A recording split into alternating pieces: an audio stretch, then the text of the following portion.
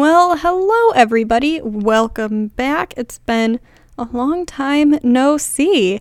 And this is my second time recording this now that I have the correct microphone fixed. It's been a hot minute since I've had myself set up at the microphone, so hopefully I officially now have my sound adjusted. I've got myself in a nice blanket fort to help adjust for my acoustically terrible apartment. But if I still sound like I'm in a tin can, I apologize. So if you are new here, I'm Olivia, and this is Quirky, Creepy, and Freaky, the podcast where I tell you about wonky animal facts. And I really wanted to get back to this sooner than I did, but here we are, we're back. The holidays, there's a lot of travel, life is crazy, and, that's okay. We're here now, and that's what matters. So what I have for you today is indeed a wonky, crazy time, and your mind is going to be absolutely blown at least a little bit. You guys picked it, and today we are going to be talking about the flying primate hypothesis, a long proposed idea that the large bats could actually be related to primates. I was first introduced to this idea by the Ologies podcast. They had a whole episode interviewing a bat biologist, a chiropterologist. They didn't go into the flying primate hypothesis a whole lot, but really just with them mentioning the idea, my mind was blown. It was not an idea that I was prepared for, and I got hung up on it a little bit. Now, apparently this topic is full of controversy and drama. The pro-primate people often think the anti-primate people are full of it, ignoring clear evidence, and are obviously nuts to ignore decades of evidence supporting the flying primate hypothesis. And then the anti-primate people think that the pro-primate people are crazy, ignoring solid evidence in the opposite direction, and are obviously nuts to ignore the evidence against it. So people in both camps are super sure that one day there will be a time when the flying primate hypothesis is either 100% accepted or 100% rejected and people stop talking about it. So let's get into it, learn about some bat phylogenetic relationships, and then you can decide for yourself which camp you are in, and maybe we'll make some t-shirts so you can represent. And this is going to end up being a two-parter episode. I went down quite the rabbit hole. Usually, I'll save something in the range of like 10 to 15 papers and websites covering the topic so I can, get a nice coverage of it without leaning into it too much. But this time, I saved something like 50 scientific journals covering different bits of evidence for and against it. Things kept happening, like I'd read a paper and then they'd reference another one that had this super solid evidence. Then I'd have to go find that one. And then lo and behold, 50 papers later, here we are. I didn't end up reading quite all of them, but still in the 30 to 40 range in the last couple of weeks. So we are going to get into the histories of bat taxonomy, cover the different bits of evidence for and against it. So buckle on in and join me on this ride. I think what we're going to end up doing in this episode is covering most of the evidence for the flying bat hypothesis or flying primate hypothesis. Bats already fly, we know that. So we'll get into the history of bat taxonomy, where the flying primate hypothesis came from, and the evidence for it. And then next episode, we'll get into the evidence against it and where things lie now. So if you are a bat biologist or you already know bats, don't spoil the secret for everybody else. We'll get to it next time. Okay, so first, let's back up a little bit and talk about bats as a whole and get you guys oriented to what and who we are going to be talking about. Bats, as you may or may not be familiar, are the only flying mammal that can really do sustained flight. There are some other mammals like flying squirrels or the flying lemurs, who are also known as colugos. And these guys are avid gliders, and they do use air travel to go from tree to tree, but it's not considered to be true flight. They're just gliding. They jump into the air, they glide, they're hang gliders essentially, and then they land in another tree. Bats can actually use their wings as propulsion. They can turn, they can fly extended flight travel distances.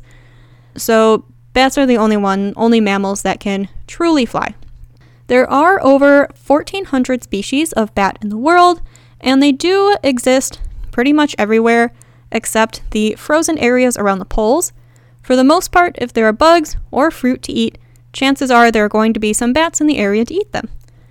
The smallest bat is the Kitti's hognose bat, and this guy is only about 30 millimeters long, so if you're in American units, that's less than 2 inches. From nose to tail, and they weigh about 2 grams, less than 1 ounce.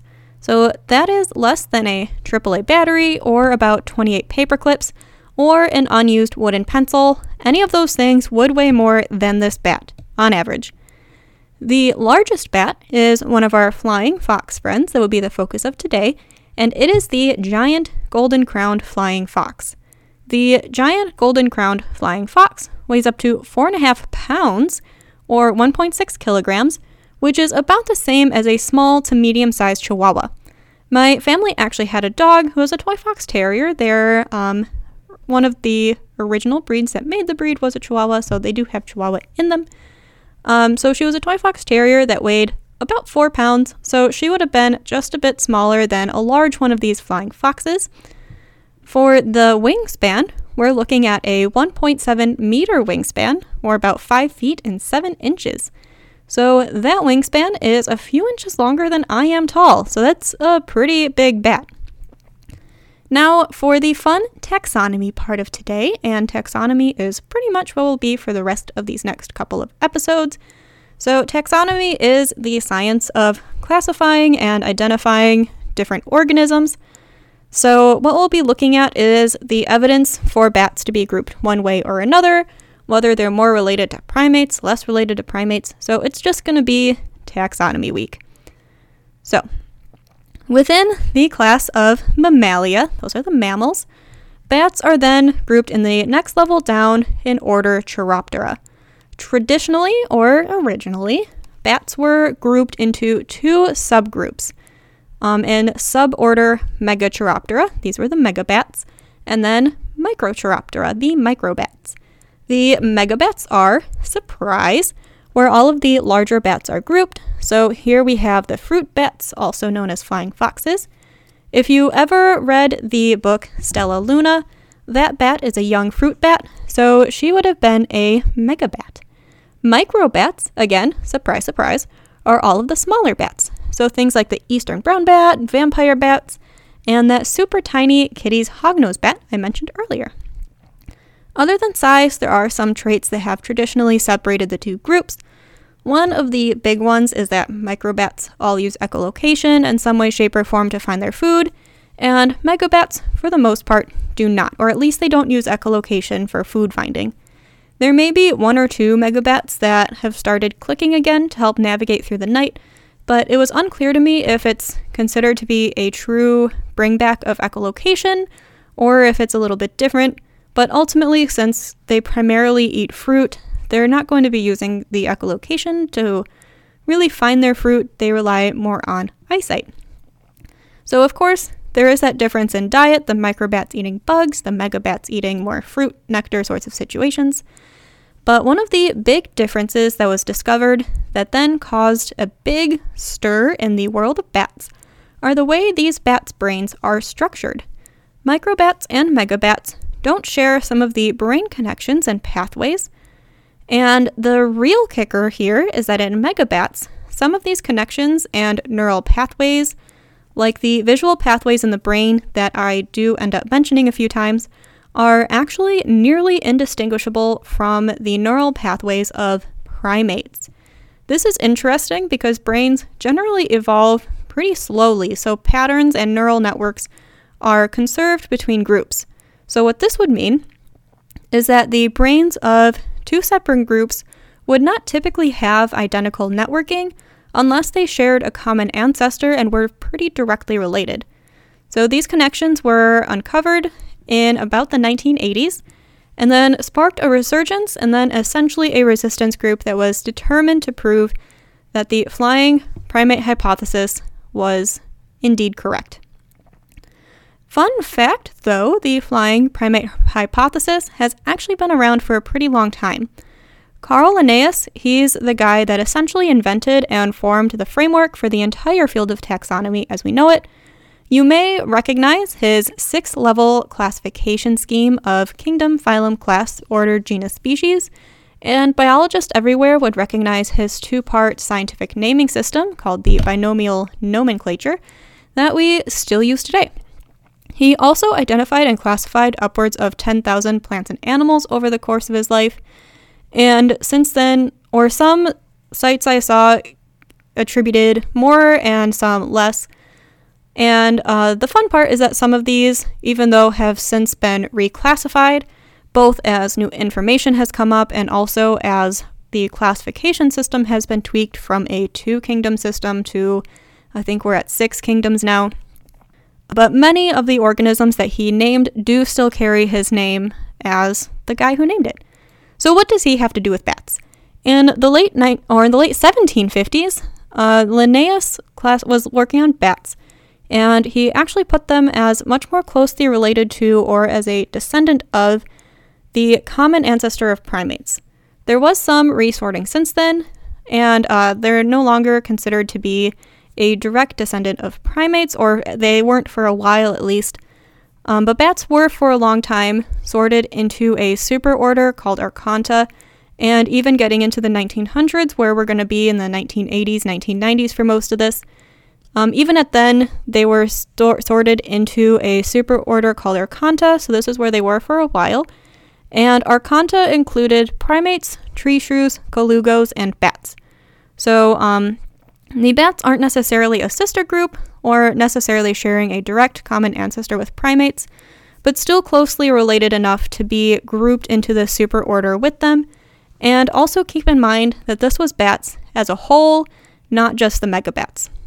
So then when the 1980s came along and people were looking at bat brains for reasons, and this one bat researcher, Jack Pettigrew, he was pretty big in looking in bat brains. He was looking at the neural pathways in a couple groups of megabats, and over time he realized that the pathway he was looking at, some of the visual pathways, and then another area called the superior colliculus, was organized the same way in primates as they are in megabats, particularly in things like lemurs and tarsiers. So these are kind of the older primates, the prosimians. And also interestingly, these specific pathways he was looking at are completely different from other mammals. So this meant 2 things to Pettigrew. Well, maybe a bit more than 2, but 2 big things to Pettigrew. One, since these pathways are the same in megabats and primates, these megabats must have shared a common ancestor with primates. And 2, these connections weren't shared with microbats. So the megabats and microbats then also must not share a common ancestor. So this would also have meant that flight would have had to evolve twice in mammals. Cue the absolute insanity. The unfortunate part here is that for reasons that weren't super deeply discussed in the papers I read, bats don't seem to fossilize well, so we really don't have a very complete fossil record.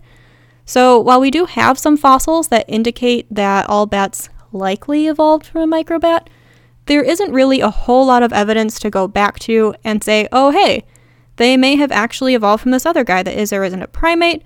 So while it does indicate one common ancestor, with the broken fossil record, it really doesn't confirm much of anything.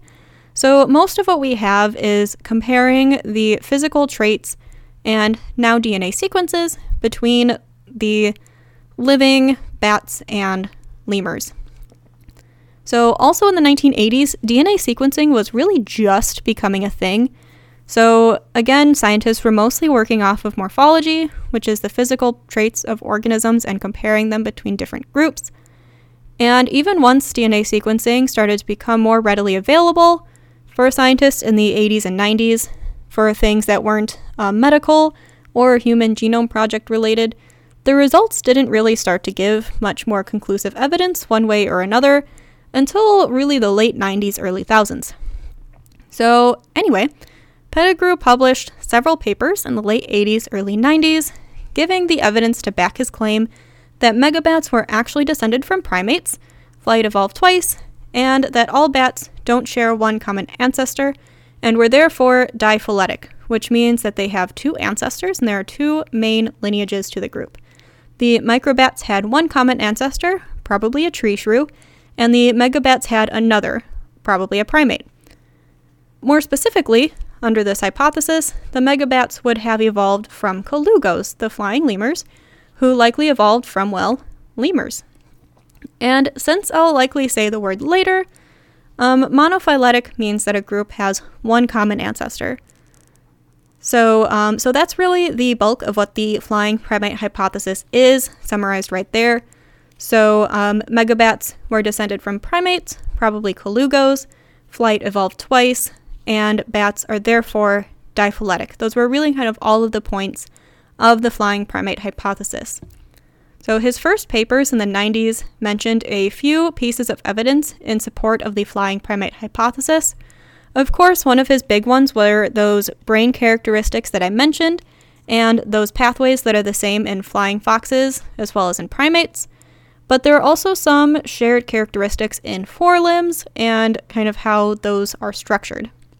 His 1991 paper that started going into some of this was called Wings or Brain, Convergent Evolution of the Origins of Bats, was discussing really just that. Did the wings evolve twice in mammals, or did these brain pathways evolve twice, once in primates and again in megabats? And then it was this paper that really sparked some of the very direct drama, and then there were 3 other papers that ensued where another group of researchers essentially called him out for not entirely looking at the big picture. And of course, flight only evolved once, megabats aren't primates, you're a loon. These are all freely available on Google Scholar, so they're super easily accessible. I'll put them in the episode description so you can read the drama for yourselves. It's actually kind of amusing. So Pettigrew responded to the first paper calling him out and really essentially called them crazy for not paying attention to the evidence and not listening to him. And then the other group again wrote back, called him crazy. It was a great time. And ultimately, what they were calling him out for was just really not looking at the big picture and all of the evidence that was available. They really didn't think that Pettigrew was drawing the correct conclusions. But, it is what it is at this point. So then in 1995, Pettigrew published another paper that summarized all of the known evidence at the time to back up the idea that megabats are actually primates and that microbats and megabats don't share a common ancestor. Most of this evidence was with shared brain characteristics and neural pathways, but there were some other physical characteristics and behavioral similarities as well. So, in addition to the visual pathways, which I do think I mention specifically what that is in a little bit, megabats and the prosimians all share similar cone receptors. So the cone receptors are what help animals see in color. He also looked at the visual vision pathway he looked at was called the lateral geniculate nucleus. This is one of the key brain pathways and structures, areas, that is really important in mammal vision. He found that the way the pathways were wired were practically the same in colugos and tarsiers, and then in the megabats and colugos. So since colugos have already at this point been determined to be directly descended from a primate ancestor, that right there would directly link the megabats to primates. Some of the behavioral similarities included the fact that they move awkwardly when they're on land, they're clearly better suited for moving through the trees, and they do so with ease. Their neck postures are similar, as well as the way they carry their young when foraging for food. The musculature in colugos and megabats are also pretty much the same in their arms and hind legs. So again, if the megabats share these similarities with colugos, then logically, they would share a common ancestor with primates, and megabats may have come from a primate or colugo-related ancestor. Which, on that note, I will make sure to have a picture of a colugo on Facebook or Instagram, well, Facebook and Instagram, but if you do look at a picture of a colugo, it is entirely believable that it could be the link between primates and bats. they look reasonably similar, and the colugo would give that step between a lemur that does not have wings and something flying that does have wings. So what likely would have happened then, under the flying primate hypothesis, is that a group of lemurs started to evolve the gliding ability, and they gained those different skin connections to have that hang gliding ability, and then that would give us the colugos. And then over time, as some groups may have wanted to start to glide farther, maybe they started kind of flapping a bit more to try to gain more height to access different fruit. And as they gained various levels of successes with that, the wing structures would have evolved until we get to where we are today with megabats. So really, it does make sense as a series of steps. Like looking at the different animals, it's not the biggest stretch that somebody could make. Molecularly, there is also some support as well. Some of the antibodies in flying foxes are the same as those in lemurs, so there's one point. But some of the other points they had at the time of the mid-90s, some of them did very nicely support the flying primate hypothesis, but not all of them 100% did. Some of the molecular evidence they had really more just supported the idea that megabats and microbats don't share one common ancestor, so it more just supported the portion of the hypothesis that bats are diphyletic and don't just share, like I said, one common ancestor. So one thing they looked at was the gene of a molecule, or just the molecule itself, is called alpha crystalline, and this was structured differently in micro and megabats. So if they did have one common ancestor, they would expect that to be the same. And they also have different globins. And globins are some of the proteins that go into making things like hemoglobin, and that's one of the big proteins that's really responsible for carrying oxygen around the body. So again, if megabats and microbats had the same common ancestor, it would be expected that these structures would be the same. But since they're not, this is one of those bits of evidence that doesn't 100% support the primate ancestor, but it does definitely support the diphyly. We did also have some other DNA evidence that kind of supported the hypothesis, and again, it was more one of those things where it didn't really say yes or the other. It more really just potentially supported the diphyly point, but it more so just didn't support monophyly, or one common ancestor. So it really just gave a big question mark. So what this was looking at the COI gene in the DNA, and this particular gene is commonly used to compare sequences between different animals.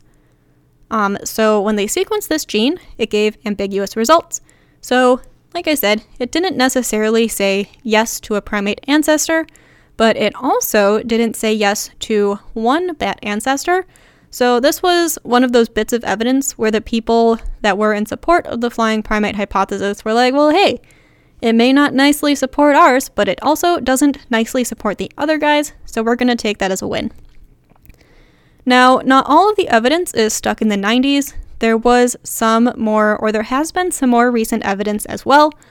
Some of it, again, fully supports the flying bat hypothesis. Some of it just supports the idea that bats don't all share one common ancestor, but there is at least a little bit of some support for flying bat hypothesis more recently.